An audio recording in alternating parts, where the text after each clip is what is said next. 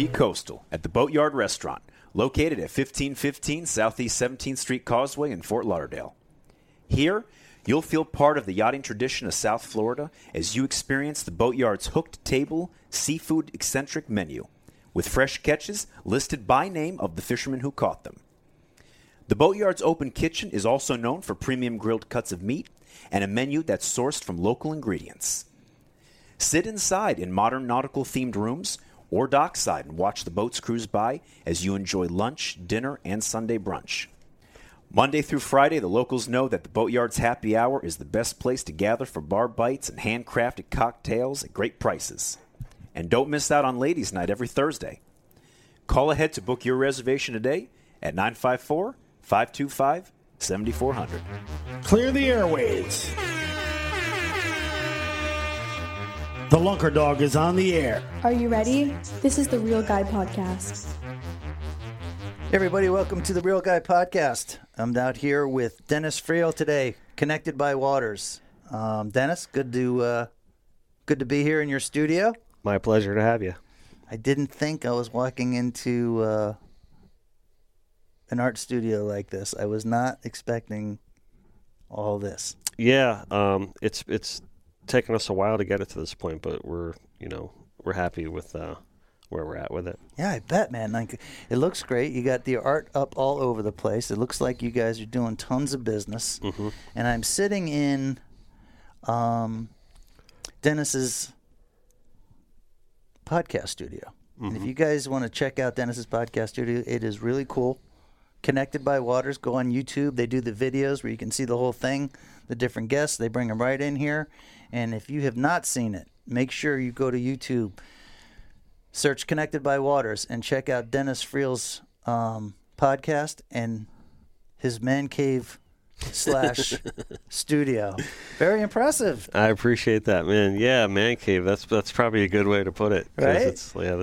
It's all encompassing around here. We got beer, we got couches, we got fishing rods, we got TVs. I think all the best. I think the most of the people that have cool man caves, I don't know, they just seem to perform at like extremely high level. You ever see Andy Mills' man cave? No, I haven't actually. Watch George's show that he did with Andy. Yeah, it was like the one episode that I haven't seen yet. Yeah, watch that. You can get right on YouTube. If you guys don't know what we're talking about, George God's show Unfathomed. He did a spinner shark episode with Andy Mill, and it bounced back and forth from them fishing to his man cave to fishing to his man cave, and considering I do so much fishing, I was more interested in seeing the man cave. Yeah. You know what I mean? Yeah. So you guys make sure you check out Dennis's on YouTube. And how's that been going for you? How's the YouTube production working? It looks like $1 million. Well, thank you very much. It's cool. I mean, I'm still learning about the whole thing. We're enjoying the hell out of it. And that's really the big plus for me, is that I'm just having a blast. I'm fortunate enough to have been able to have an A-list of guests come on so far. I think we've recorded about 24, 25 so far. Right on. So it's really kind of been impressive to me. It's probably actually been the most impressive part of the whole thing is, the people that, I have gotten to agree to come on and, be a part of the show, and like all those people that say, yeah, we'll be there for you when you need the support, have been, and it's really been really, really cool. It is cool. Well, obviously, got the respect and the impression where they want to be with you, so that's a good job. Way to go on that. Thanks. Talk to me a little bit about how you've been able to create such a dynamic business and what most people wouldn't consider like a business. You know what I mean? Yeah, I mean, I guess a lot of people, we talked about this a little bit before, where everyone kind of has maybe a prototypical idea of what an artist is, and maybe they don't ever take them serious as business people because they think their heads are in la la land or whatever, especially if someone who has the really zany idea of painting fish for a living. Right. I have a background as a professional artist before we opened up the studio, working in the music business, running the team of artists for billion-dollar companies. So I did have somewhat of a business mind when it comes to the business of art before we opened up the studio. I think that was very helpful into the success that we're kind of seeing today. Talk to me a little bit about the business part of it. How did what did you learn the business from the music business? Yeah, so we can go back a little bit of ways if you want to go before that. It'd probably help, like maybe explain how I got into the music business. Well, it's just I want like it's so much to digest, all this, everything that I'm seeing. Yeah. And I know it didn't come easy. Nothing good like this comes easy. And I'd like the audience to understand, how somebody like you with the artistic mind was able to juggle and to morph your artistic values and ideas into a real business. I mean, we're in an office building here. He pays rent. He has employees. He has a real business going on. Yep. He's not just sitting on the beach, spending his spare time or all his time, drawing the sunset. He's running a real business out here. So how the hell did you get to that point? I think that's probably the most frustrating part about what I do during the course of a day is the fact that I'm staring at my passion all day long. And for the most part, I'm not out there like you guys are. I know there's a trade-off to that. Maybe like what is that story, The Prince and the Pauper, right? Where there's you might be on the water every day, but that's probably a hard grind for you too. A lot of people might not see that part of it. They probably just see you holding a bunch of fish or catching a bunch of tarpon and go, man, I don't want to be behind my desk. I want to be doing that all day. Right. But being that I'm painting fish and drawing fish and designing apparel all day and managing a staff and making sure that all the spreadsheets are in balance. It's sometimes difficult to not want to be that guy sitting on the beach, laying back, no shoes on, sitting in the sun and maybe painting coconuts. But, at the end of the day, there's a lot of value to doing it the right way, doing something the right way. So,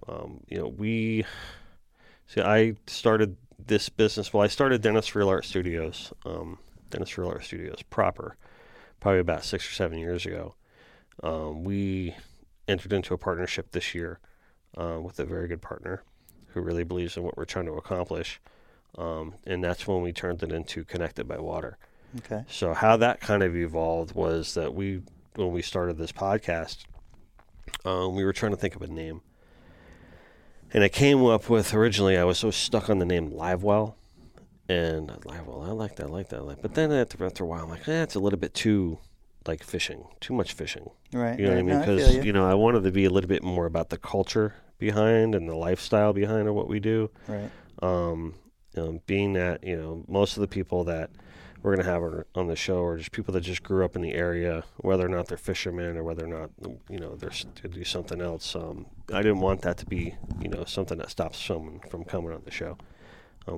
If they didn't fish, I didn't want them to feel awkward. It's not a fishing show. So we, the live one, I come to find out Livewell was taken. I'm like, oh, well, then it's that. So we started the search for something else, and my wife was like, well, explain to me who's coming on. And I told her pretty much what I just told you, and she's like, okay. And I'm like, well, she's like, well, how are they all connected to you? I'm like, well, I guess they're all just connected to me by water. She's like, well, you should name it that. Right. I'm like, all right, cool. And you just rolled with it. That's it. We just rolled with it. Nice. Then we entered into the partnership with Harris, and we're looking for a company name. And I'm like, well, why don't we just name the whole damn company that? So we did. That's it. So we evolved into Connected by Water, but we're still using like the D-Frail signature as like the lead into the whole thing. Right. But yeah, so that's kind of what evolved us to where we are technically today. But going back, I could take you through that. When I was first at the Wildfish Collection as an artist right in high school. Right. When this is this old art gallery that was right at the foot of the Atlantic Bridge, which is funny because the Atlantic Boulevard Bridge, that project really came full circle. for us in a lot of ways. And if you don't know what Dennis is talking about, is Dennis was fortunate enough to be able to paint the image on the bridge right there, and that's what Atlantic, right? Mm-hmm. And so everybody that's a real guy and is fishing every day gets to go by there, and hopefully, then puts them in the right frame of mind to actually get out in the ocean and do the right thing. Yeah, it's cool about that project. The city basically wanted me to paint what to me defined Pompano Beach. Really? Yeah, and that's why I kind of went with so many different species of fish, because I wanted something that spoke to the town from the perspective of, what's a fishing town? Right. And Pompano needs to keep that character to it, whereas, parts of Miami and Fort Lauderdale just become so big that it's more like a yachting thing. But obviously there's fishing all over South Florida. But I don't think Fort Lauderdale knows what the hell it wants to be anymore. Yeah, I kind of agree with you there. They're all over the board. Do they want to be a big fucking New York City? Right. With friggin' trolleys and friggin' water taxis and everything, or do they want to be the hoity-toity restaurants and the whole thing? Yeah. Everybody in the world came to Fort Lauderdale for the beach and the water. Mm-hmm. And, unless you were staying on the beach or you were staying on the water, you don't even see it in Fort Lauderdale anymore, which is a goddamn shame. Yeah, it's a shame.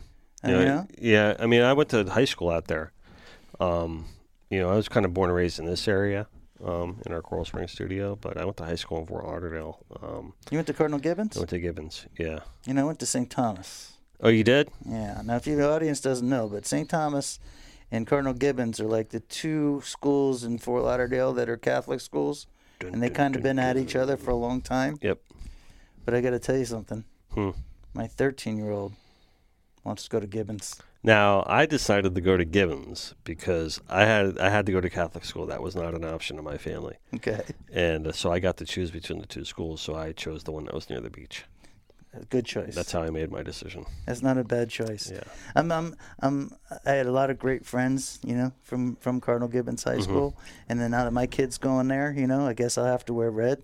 Yep. Instead of blue all the time. Yep. But deep down, I'm a St. Thomas Aquinas. He's a Raider. I'm a Raider. But it's kind of cool. Yeah. That's kind of cool. What year did you graduate? 92.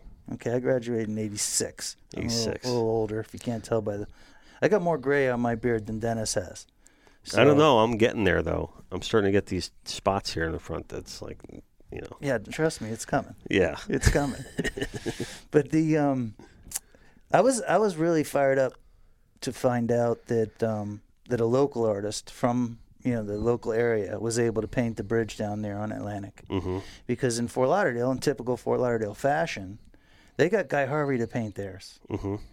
And we got the Art Institute, in Fort Lauderdale. It's been there forever, and all these different artists, down here in South Florida. And then when Guy Harvey got the contractor job or whatever, however it worked out, where he was able to do the Los Olas Bridge in Fort Lauderdale, I found out how much they paid that dude. And I was like, I kind of wish that would have went to a local guy. Yeah. Well, that project was a long time ago. And I remember seeing it happen when I was a kid. And, I always thought, oh, yeah, it'd be great to be in that position one day. And now that I am, it's kind of... it's kind of cool. I bet. But that was one of the things with the city of Pompano when they called me and they asked me, like, hey, do you want to do this project? It wasn't like a call to artists or anything like that. They called me and asked me to do it. Of course, I jumped at it and I said, yeah, for sure. Absolutely. I'll do that. But one of the things was that they wanted to make sure that they were able to kind of showcase their local talent through the project. And being that it's funny because that beach, the pier, that whole lighthouse, this whole inlet, that kind of little area, that's really where I got all my chops doing everything. Fishing for pompano off the beach, surfing Silver Thatch and 2nd Street, and that was your real stomping grounds. That's it right there. I had a bunch of my friends in that area, and and they used to. The rodeo used to do their weigh-ins right there at that marina, right near Houston's and everything. And really, it's kind of like a special corner for me. And going back to the thing we were talking about with the Wildfish collection, that gallery was right there at the foot of the bridge. So I walk in there as a 17-year-old kid one day. I said, hey, I had a few drawings on my hands. I'm like, can I hang my stuff in here? And it was like a couple of sailfish pieces, like a mahi or whatever it was at the time. And I think they were just so kind of enamored with that this little kid walked in. So, yeah, they rubbed my head. They're like, yeah, we'll put you up, buddy. You know what I mean? And I always look at that as a very interesting point for me trying to say, I can paint fish for a living. Because if they had said no to that, I mean, I might have been discouraged and I might not have pursued it, because I ended up going to art school shortly after, having my work hung in that gallery. And, I came out working in the music business. And, I worked there for 17 years. I always painted fish. I never stopped painting fish because that's really, truly my love. But, if they had said no, then you don't know. I might have just never pursued what we're in the middle of doing right now. Right. So you're thinking that that was probably a big turning point in your life where you said to yourself, painting and being an artist, it actually, can take me somewhere. Yeah. No, it wiped away the frost on the window for me. At that point, Reed and Mary Alice Blair, I have to give them credit. They were the artists. I mean, I've openly given them credit before, and I want to do it every time I get a chance, because they really, really are a big reason, I think, why I'm sitting here doing this today. It's funny. There's always something or somebody, that can inspire you in some way or somehow, and you never know where it's going to come from or exactly how it's going to happen. But you got to feel fortunate, to know that it happened to you at some point in your life. Yeah, I mean, not everyone gets opportunities like that, or maybe not everyone recognizes when the opportunity's in front of them too. I think you got to go into every situation with open eyes and an open heart. A lot of I always give kids the time of day because of them. People message me all the time, with social media, and they'll email me. And a lot of young guys too, and they'll even email me drawings that they did. Hey, what do you think? They want to get my opinion. And I always think that's the coolest thing, and I always try to say something positive, whether the work's good or not. You know what I mean? I don't want to be the guy to be like, yeah, maybe you shouldn't be doing this for a living. Don't quit your day job, kid. Yeah, well, yeah. I mean, a lot of times the beauty's in the eye of the beholder, and you never know if that person's a hard worker. They can make something of that, if they really, really love it. Yeah. Because that's so important, I think, in anything you do. Fishing's no different. I always make correlation and parallels to fishing and art, because I think fishing is an art. There's, you got to really work hard at it. But there's also, fishing's about the little things. Yeah. And paying attention to the little things. Yeah. And art's really the same thing. The art is in the details, and it's the same thing with fishing. Well, I think you've been able to take it to another level, because yes, you're an artist, but running a business like this, that's the hard part. That's not for everybody. Same with the fishing world. I mean, there's a whole bunch of guys that are, really good at fishing and are good guides, but man, business they just don't get. Yep. And what, you learned that working for somebody else? Yeah, well, when I was working at Alliance Entertainment, we were the world's largest distributor of physical DVDs, Blu-rays, CDs. Right? So I tell people I work in the music business. It was really the entertainment business. Right. But the biggest relationships we had were with the record labels. Okay. Universal, Warner Brothers, Sony, all their sub-labels like Sub Pop and Island and like all the, you name it, right? We were it in the music business. And at one point, we did so much distribution, we were UPS's largest customer this side of the Mississippi. Really? Yeah. That's incredible. Yeah, we were like the biggest company you'd never heard of. Yeah, okay. Yeah, right. We were an in-between. We were a one-stop, right? So, like, you got to think every Tuesday comes rolling around as a new release day in the music business. If you're a mom-and-pop record store, you're not calling Universal saying, hey, what's new this week? You need like a one-stop and in between that had a full-on marketing department that we were advertising to you. We were telling you what was coming out. We also advertised directly to consumer. So when it was all said and done, I worked there for 17 years, and I had about 20 designers working underneath me, and I ran the full department as senior creative director. Mm-hmm. And it was a pretty good job. Benefits, I got some people working there, they're lifers. Right. But at the end of the day, I had a passion for painting fish. The painting and that was wasn't in going there. away. Yeah. Yeah. And I've always fished. I always wanted, but I was never a professional fisherman level guy like yourself. But it was always a passion of mine. I always loved it. And I always loved painting it. And every time I would go out in the water, I'd bring a little bit of it back with me. I always say that to this day, because now with as busy as the studio's been, I don't get out like nearly as much as I'd like to or have in the past. So now whenever I do get out, I always really, really see the contrast and the difference when I come back into the studio and what it does for me. Well, not being able to get out sometimes is okay. Yeah. And I tell you why is because when you are out, you value it that much more. That's really true. You know what I mean? I do know what you mean. And, 1,000%. Yeah. And I see that with the clients that I take out, because I know damn well they'd love to be out there all the time, but they can't be. So I know that every minute they're out there, they're taking it all in. Yeah.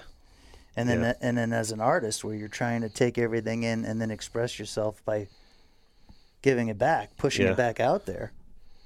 That's awesome. It's kind of like, I don't know, you get to recharge your batteries. Yeah, it really is a reboot kind of experience.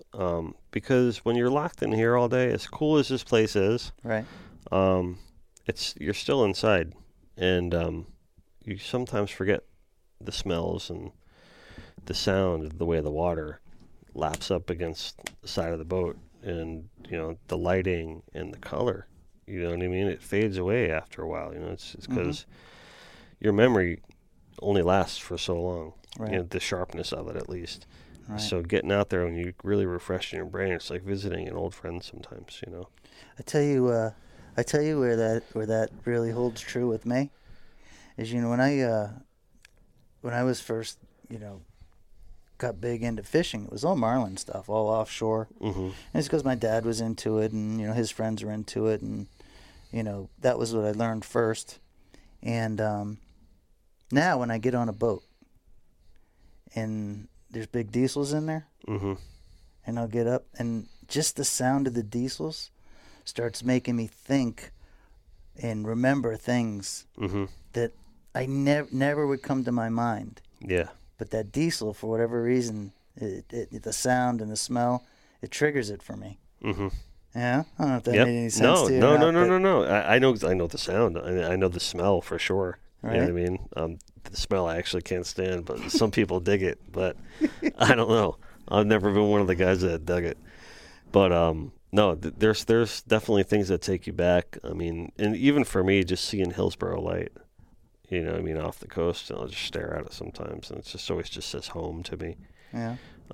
Last week I was out fishing with Captain Vinny Lasorsa on the Mango for a Freedom Fighter Outdoors event, and he's like, "Yeah, do whatever you want to do." He's like, "Get on a kite rod, whatever like that." And I was going to work a kite, and I did for a little bit, but I said, "You know what? Once you work this kite," I grabbed just a spinner and a goggle eye, and I just went up to the bow for a little while, and I just relaxed. Fished. That's it. I just fished, and I ended up catching a couple sails up there, and that really was just exactly what I needed. I didn't need to work hard that day. I didn't need to sit there and keep changing kite baits out and all that stuff like that. I just wanted to hang out. You know what I mean? I'm sitting there fishing on Jimmy Buffett's boat, and I just wanted to savor the moment. You know what I mean? Yeah. Yeah, that's it. That's all I wanted to do. Good for you. Yeah. Good for you. Because, probably a younger Dennis Friel would have been like, let me jump in with both hands, and you'd have been busting your ass the whole day, and then, yeah, it would have for been sure. a totally different experience. Yeah, you're right. You're right. And no doubt it would have been. Yeah. Good stuff. Good stuff. So what, you can go out there and then see somebody catch a fish, or a fish jump, or a fish fly, or whatever, and then what is it like when you're doing your art, is that like something that's stuck in your brain where you want to like get it out, or is it kind of like a compilation of everything, or a feeling that you're trying to get out? Because I mean, art's a funny thing. Yeah. And obviously, whatever the hell you're doing is working, and people are digging it. And I don't know. You know, it's funny. Did I screw you up? No, because I'm really trying to figure out the right way to answer that, because there's a million ways I can answer it, because there's a million different things that run through my head at the time. Okay. And especially with the whole being out on the water aspect. I think we saw a little bit of it when I was fishing with George on our episode, to where, you know, I'm not going to try to, like, you know, some artists will claim, I got a photographic memory, and first of all, I think that's kind of a load of crap. But, you know, I just, you know, whether you say you don't look at pictures or whatever, you're probably looking at pictures every now and then just to figure out how a gill goes or an eye goes, or maybe how the light's going to hit the forehead of a sail, or whatever the case may be. Right. Because if you're not looking at variation and variety, then your work's going to look the same every single time if you're doing it the same way every single time. I never wanted to stick in that lane. I always wanted to be like, at times, sometimes that sail's a different color, or sometimes the light's going to hit it a different way. But you just try to really remember how the feeling was, like when that sail just pops its head like that, or, when like the king hits the kite bait in skies, and it's like, you don't necessarily remember that picture in your head, but you just remember how it felt. Mm-hmm. And you try to like portray that emotion. As a marine life artist, my responsibility is to study anatomy and to understand, what the skin tones are like, and what the fins go like, and what the teeth are like, and the eyes, and the whole thing like that. That's my job. Right. You know what I mean? I need to know that stuff, just like you need to know how to tie a bimini. You know what I mean? Mm-hmm, it's like whatever. Those are my knots at the anatomy. But you sensing whether or not that tarpon's going to bite, or whether it's going to even be there, just based on how you're going to see the conditions. But sometimes you just feel that fish is going to hit, right? Mm-hmm. It's like, but you can't really explain it sometimes. Right. It's kind of like coming up with that new painting. It's just like, I just feel like that's how it's going to go. I just want it to go like that, or in a certain way, you're just trying to portray energy and create energy. And if that kite bait king created a certain type of energy that you want to portray, and maybe it's not going to come out exactly the way that looked, but it's going to come out the way it felt. Mm-hmm. I don't know if that really explains. Well, yeah, it definitely explains it, because my question was there something that was stuck in your head? And you're telling me that, it's more of an emotion. Pretty much. And the emotion comes out in the work, and then people can feel the emotion. Okay, I feel you on that. Yeah. I feel, and I'm sure that's not. Maybe that's the separator. I don't know. Well, you know what I mean? I'm just trying to do it as best as I can in the most unique way as possible. For me, I don't want to stay in my lane too much. I always try to do a different piece every now and then. Always trying to sprinkle in some, I'm going to do a traditional piece if I have to. But I'll always try to do something that's going to have a different perspective on how to approach even water, or a bait, or just the use of color, or even going completely off the wall with something. And that's okay. I'm an artist. I think I'm well within my rights to, vary it or experiment every now and then. So I'm trying to come at things with all angles. I don't want to define it, I guess is my point. So it's probably not the easiest question to answer by design. Right. Well, I think you did a great job, because it's not easy to answer. But I firmly believe that people here in South Florida, I firmly believe that they perform at a much higher level, and for a number of reasons. The cost of living, the competition level. This is the type of town where if you don't evolve, you will get crushed. People will leave you in the dust. No doubt. And I don't mean just in the fishing world. I mean in all aspects of life. Like one of the guys, I went to high school with Mike Irvin, the famous football player. Yep. And lots of famous football players, come from all over the country and all over the world. But if you notice, the guys that come out of South Florida seem to be more intense, more famous. And in Mike Irvin's case, he's still on TV today. You know how hard that is to stay on TV? Yep. Oh, what's he been on TV? since he was a freshman in college. Yeah. He's to still now relevant. he's 53 years old, and he's on TV every friggin' week. Yeah. And there's something in me that makes me proud of Mike Irvin, Yeah. Dennis Friel, Thank you. George Gods, Peter Miller. Later on today, I'm going to do an interview with Eric and Mike Leach. Oh, nice. Yeah, and it's like I see the guys, that are still here for one, and that are performing at a really high level, and it just makes me feel like, hey, that's part of that's South Florida pride. Yeah, South Florida's a special place. I mean, I was born and raised here. There's no other place I'd rather live or even would live. And we always say that too. If I won the lottery today, I'd still have my fish studio, and I'd probably just live in a nicer house. But I'm not going to move anywhere else. I mean, there's nowhere else to go for me. I always say South Florida is like the Mecca for what we do. Sure. It's the Mecca of fishing. It's the Mecca of fishing art. And there's a reason for that. And it's not just our proximity into, great fishing. Obviously, that has a lot to do with it. But it's the people. And it's the way that the lifestyle, I think, inspires the people just to be a certain way. Yeah, and there's no place else in the whole country that's like the Tri-County area, especially. And then out of the Tri-County area, I mean, as we're like right slap in the middle, there's no place in the country that's like this. No, I mean, not even close. When I went off to University of Connecticut out of high school, and that's when I first realized that people that grew up here in South Florida, did business here in South Florida, did anything here in South Florida, was on a whole different wavelength than everybody else. Like, I couldn't even explain to the kids at University of Connecticut how our summers went. You know what I mean? Yeah. I mean, they got paper routes and they're mowing lawns in the summer, and we're bouncing around the Caribbean and doing blue marlin fishing, and the superstars on our beach like Miles Davis rolling around in his friggin' Lamborghini. You see who the hell is that comedian? No Respect.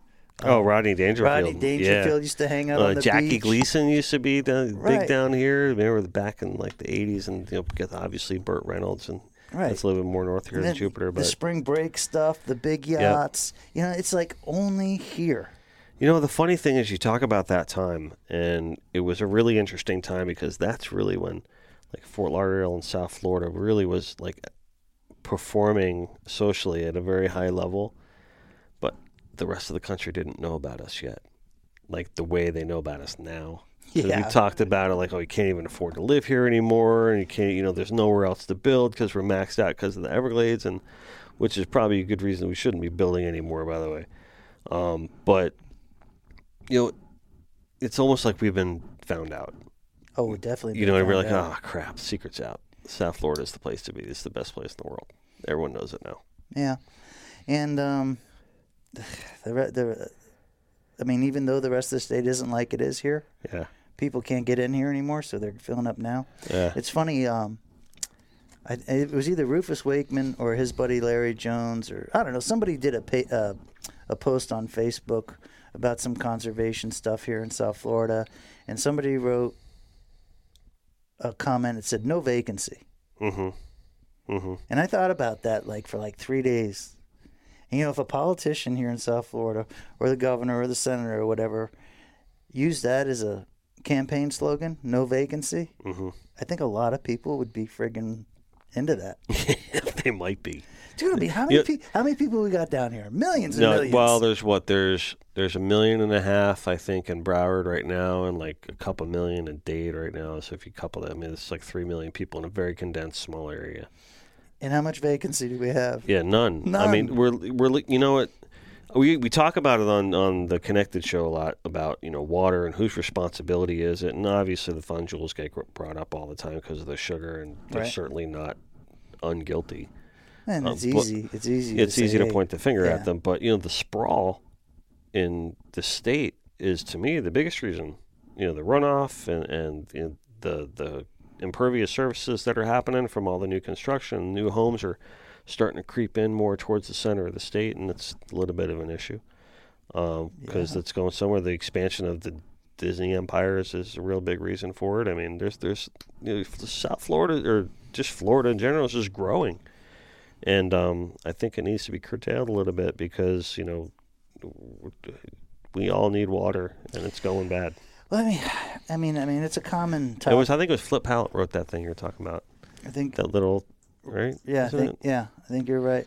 But no, Flip Hallett didn't write that. Somebody on Facebook just wrote in there. Maybe they got that. No, Flip. With the story I think that Rufus shared. Anyway, I don't want to get too, but the story that Rufus shared. So you actually know the post that I'm talking about? Yeah, I know exactly what you're talking about. Yeah. Okay. Yeah, maybe that was from Flip. Because it really hit home with a lot of people, especially a guy like Flip who grew up in Southwest Dade. That's really seen. I mean, there used to be like deer and a bunch of beautiful things. I think he was talking about the pythons. Right. And stuff that are in, and everyone's trying to blame the python. It's like, well, just because they're the last one standing doesn't mean that they're the culprit. Well, I don't know. Like, I'm the biggest pessimist when it comes to everybody's optimism towards, getting where the government's going to actually help save the environment. I don't see it. Because I think DeSantis is doing a better job than most, though. I think he's doing a better job than most because I think he's willing to at least acknowledge it. Mm-hmm. But do you think for a second that DeSantis is going to have any influence over anybody else's desire to develop? No, I mean, because he needs to develop, right, in order to be successful for the economy. And do you believe that overdevelopment is probably the number one reason that our I think it's the number two reason. I think it's the number two reason. Okay. Right. I really do think that the Sugar Land is really the number one reason. I really do believe that. But I think that a very close second is expansion, because I do feel that there's a certain swath of land that is not being turned over to the state. That if it was opened up, then the water can run a lot more freely than it is right now, and that would solve a lot of problems. Mm-hmm. But I don't think that the sprawl is helping at all. And even if they did open up that land, we'd still have problems because of the expansion and the construction. So, well, yeah, I always look at my little ecosystem. It's a good point, though. You talk about. I mean, cut you off. That's a good point, though. Like yeah, he doesn't want to stop construction, right? And I don't. And no politician would. And a lot of business people and a lot of people, it would. The interest is not there to even slow it down, never mind stop it. But I can only look at Captains for Clean Waters. They look at the Everglades National Park, okay, and they got a plan, and I love it. I think it's great. I think we should have a plan. That's the one that's talked about. But in little small ways, it's happened in Pompano, it's happened in Fort Lauderdale, it's happening all over the state. So they can develop more. Our estuaries are destroyed. Like, for instance, 595 and the New River. Okay, if you went west on the New River before 595 was there, the water flowed freely into the New River, just like it should flow into the Everglades from basically the lake and the sawgrass. And the water would flow down the river, and there was an estuary, and the small snook, and the crabs and oysters and grass shrimp and all sorts of shit was living in there, and it was normal for that to happen.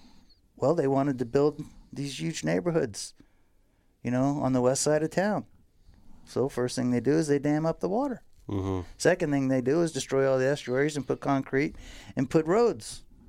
Now we have this road system that used to be an estuary, but now it's all concrete. And it's a micro Everglades National Park, but that was Fort Lauderdale.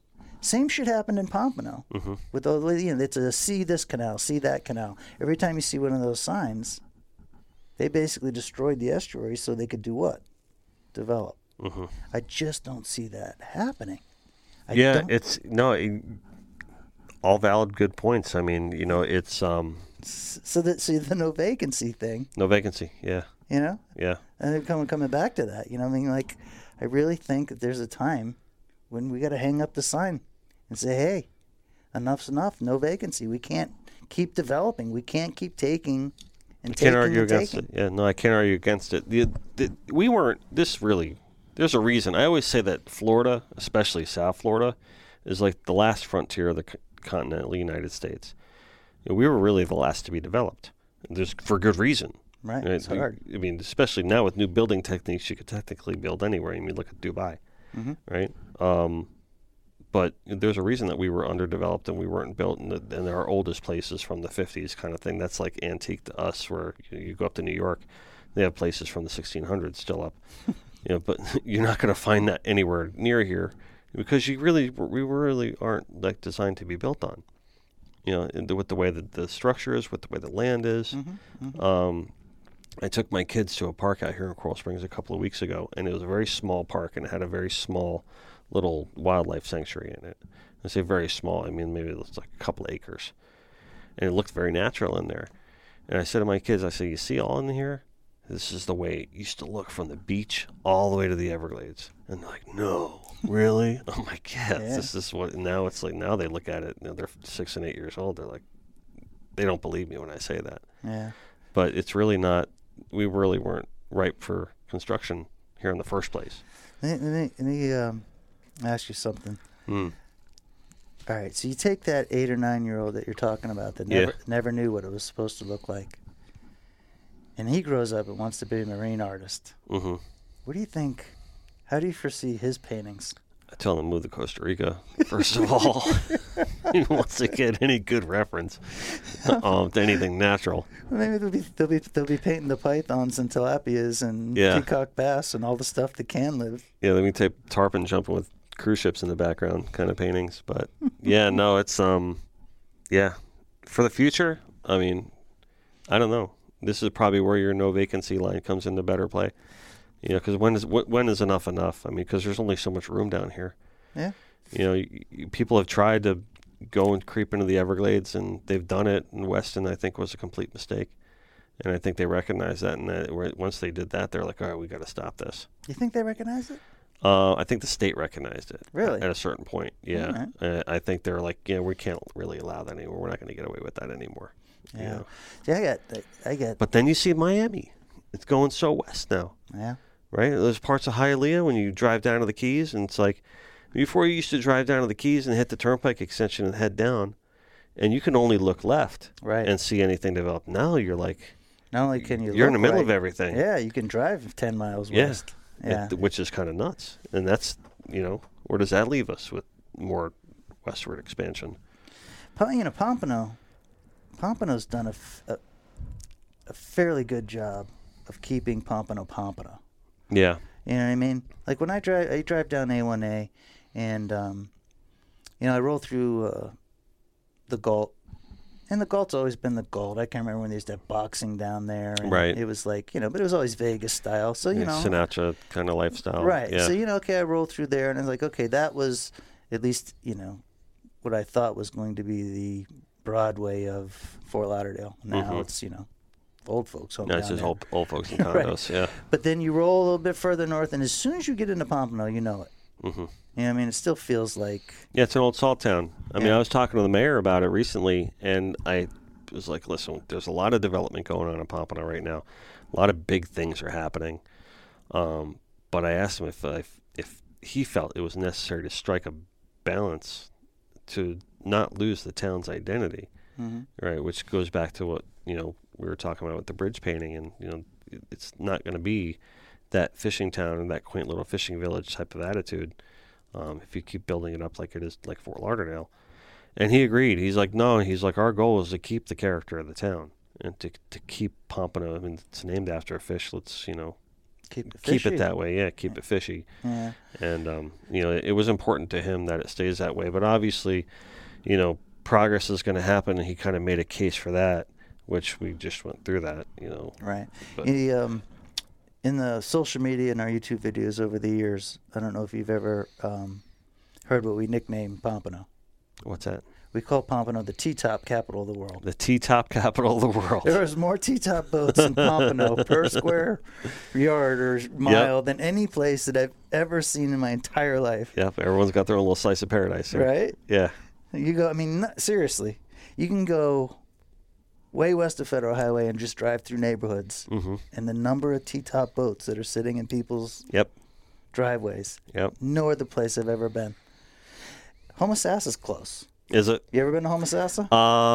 It's on the West Coast there. Yeah, it's north of Tampa. Yeah, that's where they do all the river tubing stuff, Crystal right? River. Yeah, and yeah. the I've springs never are back done that. there. I've always wanted to do that. I went there for my first time this last summer, and I brought my little girl and my wife, and we went over there because the Flats Mafia crew was doing this thing called Scallop Fest, Okay. and they were going to go over there and party and hang out and catch scallops, and then have a big social media type get together.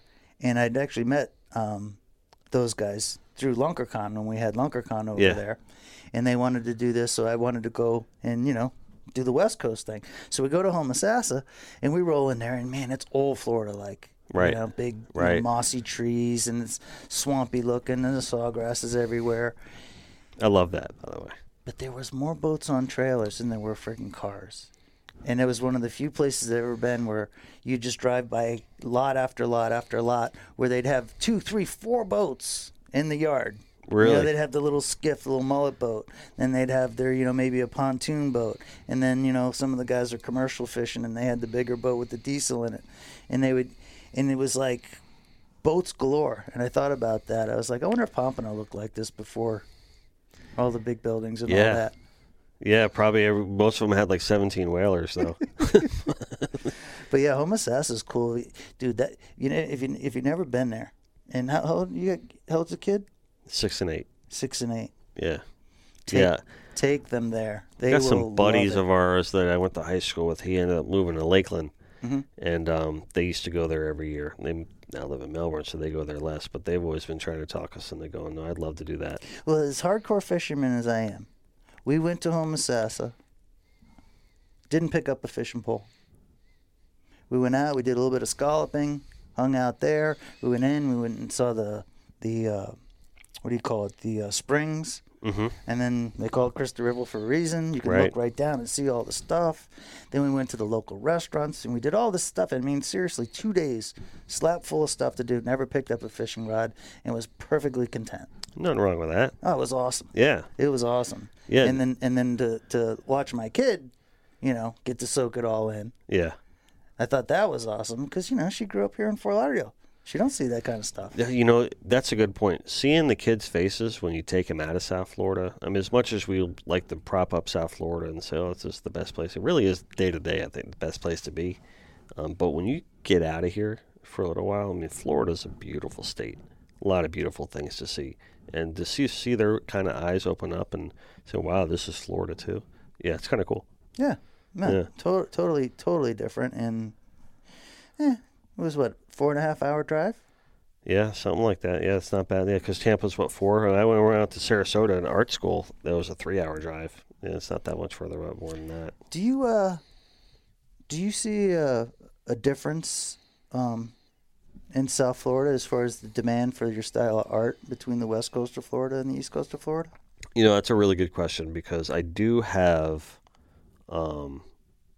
basically buckets that I fill for the different categories of art. Mm-hmm. One of the cool things about being in South Florida is, we're really able to expand upon our apparel business because a lot of the bigger boats are here. A lot of people that have teams here. A lot of big charter boats are here where they're really providing a lot of apparel for people, whether it be their team, whether it be their customers. But when you go to the West Coast, it's a lot more tarpon fishing, a lot more inshore snook fishing and stuff like that. And you're guys with flats boats or bay boats, and they're not really going to order the minimum requirement of the amount of shirts that they need to complete an apparel order. Right. So I got to treat that customer differently. So we'll target them, in a different way. And it's just a different market. It's totally different market. So the Costa Rica crowd is a little bit more like the South Florida crowd, for us. But you almost have to treat that West Coast crowd, with the exception of the guys that go way out, almost more like bass fishermen. You have to treat them more like a freshwater customer. They're definitely on the West Coast. Yeah, there's a big difference between the West Coast and the East Coast, and our LunkerCon event. Mm-hmm. So I got to come to those, by the way. Yeah, you should come. Yeah, George was trying to tell me all about it. Yeah, it's pretty nuts. It's crazy how many when you go to LunkerCon, you look across the room. Mm-hmm. You see all the best fishermen. You know, not Yeah. necessarily the most famous people in the world to everybody else, but if you're really into fishing, Yeah. you see all the best dudes show up and hang out together, and it's like it kind of freaks you out because you're not used to that. Mm-hmm. You know, usually the best dudes are hardly ever together, and if they are together, it's usually at a tournament or a banquet or type. Right, or that type. ICAST or something like Yeah, that. you know, it's just not a fun atmosphere. And then to watch them all come together to hang out, basically just for the social aspect of it, is really kind of like I don't know, it's weird. And then you get the guys like George Gods and Peter Miller and the dudes that got TV shows that have the big names. They want to be right there too, and it's kind of neat. But we were getting requests for guys on the West Coast. Mm-hmm. You know, hey, come over here. You know, we'd love to see. You know, and I think it was like 5 years ago, maybe 6 years ago now. We was like, let's get in the car and go over to Tampa and see what it's all about. So me and Lamont, and if you don't know who Lamont is, Lamont's been my YouTube producer, and the whole reason that I ever went digital was this kid Lamont. I mean, he knew how to do stuff that other people just didn't know about yet. Yeah. So Lamont and I get in the car and we go over there blind. And we get on social media and we tell the audience, you know, hey, we're over here in Tampa. We're thinking about doing a LunkerCon. And then the social media started because we had no clue. I didn't even know how to get around Tampa. I've only been there like twice before. Right. And then they're like, oh, go check out this place. Go check out that place. So we start bouncing around Tampa because of the guys on social media telling us where to go. And Bubba, who ended up being in the Flats Mafia crew, was working at this brewery. It was like, hey, come by the brewery that I work at. Maybe you guys can do it here, which we did, and it ended up working out there. And we go to Tampa for the first time and realize I had no clue, you know, if anybody would show up or not. 500 people strong showed up in Tampa at a place I've never been to Wow. before to do LunkerCon. And I Cool. I realized then that the West Coast, even though it's totally different than the East Coast, they love fishing. They love guys They like do love fishing. they love this type of stuff, Connected by Water and Dennis Friel. They see your stuff, and they're fans, and they want to be a part of it. And even though it's totally different than here, huge fan bases are there. We've gotten a lot of love from the West Coast. There's no doubt about it. And- And you feel it, right? You totally feel it. All right. I was fortunate enough to go to art school in Sarasota, so I do have a little bit of exposure, but that was a long time ago. You know what I mean? But I do have exposure on what the lifestyle is like there, which I think is important to understand because it's really kind of a different mindset. Totally. Even their tourists are different. So whereas we will get tourists from like the Northeast, like Boston and New York and stuff New like that, we'll get them Jersey. here in New Jersey, especially down here. On the West Coast, they're getting a lot of like Ohio, Michigan, more people from like Central, which I always thought that was kind of not weird, but I thought it was interesting. And I didn't really understand that until I went to school in Sarasota. And, you know, a lot of people from Quebec, I mean, you come into Sarasota, and it says, welcome to Sarasota. It also says it in like French Canadian. Like, it's like, that was shocking to me. I'm like, what? I didn't know that. Yeah. At least it did back then. I don't know if it still does now. But we started doing the Grouper Grapple tournament in Fort Myers. Okay. You know, and they asked us to come. It's a benefit tournament for Freedom Alliance, which is a Take a Veterans Fishing organization. And we started doing that early on and opening up Dennis Friel Art Studio. Okay. And they asked us to do it. We did it on a whim. You know, it was cool. We did a shirt design for them. We set up, and I just did it just be active and do something and maybe access the West Coast a little bit. The love that we received from Fort Myers was just tremendous and still receive. I mean, we still have so many customers over there and friends. That's the interesting thing about this business is, ironically, a lot of these customers just organically become your friends because you have so much in common. You know, being enthusiasts about being on the water and just the lifestyle and stuff like that. It's an easy business to become friends with people. which is good and bad.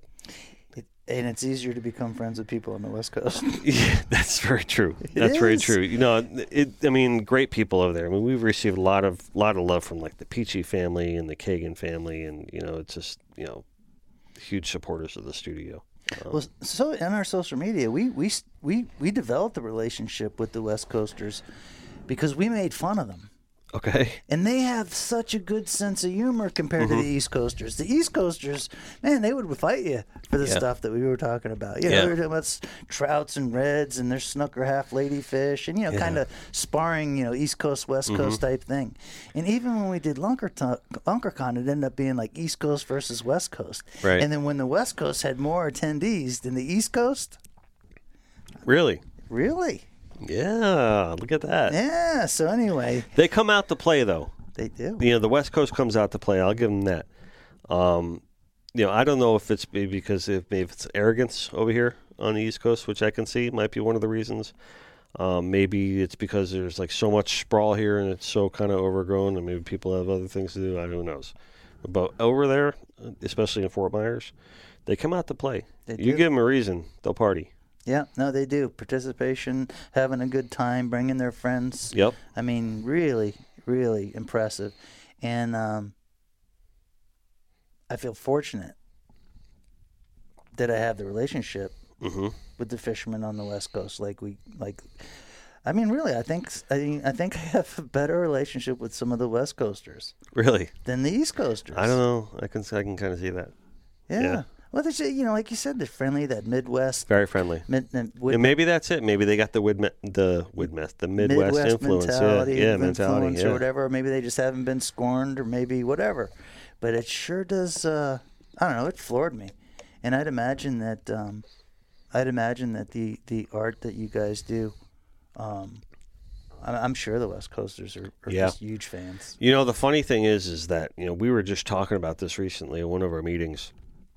Into where we need to start doing some new content for the West Coast fishermen, because so much of our content that we produce here is geared towards the East Coast fishermen, because that's what we have the closest access to. That's where we get most of our business to. So, if I don't draw or paint another sailfish for like another year, I won't be unhappy, because it's like nonstop with the sailfish. You sound like me at the end of tarpon season. Yeah, it's like nonstop with the sailfish. But no, I got to do a whole new run of like tarpon, a whole new run of snook, and and just do some new paintings, some new individual fish for apparel and things like that. And I love doing them, and that's the other part of it. I love those fish just as much as any other fish. Yeah. For sure. Yeah. Now I think the real reason I started making fun of the West Coast is because we don't have trouts and redfish here. Mm-hmm. So what am I going to say? Right. I can't compete with you. Right. So right. might as well make fun of you. Yeah. It was a little easier than competing. But I don't know, Dennis, go to that Homosassa area. And I want to check it out. Yeah, I think it'd be great for your mind, as far as, like you said, getting away from everything. Letting your mind. Well, that's the whole idea of Connected by Water. Is it's not really just about fishing to me. The whole idea that we try to portray in the studio, and I know I paint fish, but one of the things that we want to start getting even more into is our mindset of the lifestyle and the culture behind water and everything that evolves and breathes around it, and that's right down to the people, and right down to just whether it's hanging out on the beach or sitting in the mud in the Everglades or whatever the case may be. It's all about not being indoors and just living that life and understanding the value of it. Well, we'll end the podcast on this, but I'm going to get a little heavy on you. Do it. All right. So the wife and I. Hold on, let me start stretching. You're gonna dig it. You're gonna dig it. The wife and I get married out in the Abacos, the Outer Islands. And we get married by this one little priest in this one small church that overlooked the water. And the guy that married us, Vernon, he's from Hopetown. In our sermon, he told me that my wife and I were like two islands that looked at each other and that admired each other. and the islands were connected by water. Come on. I swear to God, dude. Stop it. I swear to God.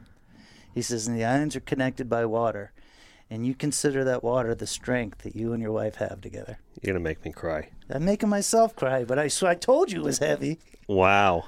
Right? Really? Yeah, I swear to God. That's so good. Isn't that cool? That is cooler than cool, man. Dennis, thanks for inviting me out here to the studio. I wish you all the luck. I think you're doing a great job. And I'm sure Connected by Waters is going to be a great hit because not only you have talent, you understand business, and that's what it takes in today's day and age. I appreciate it, Jeff. And it's been a pleasure having you here in the studio. And, this is the first time we're meeting, and I couldn't be more impressed myself. Run that dog. Run that dog. There you go.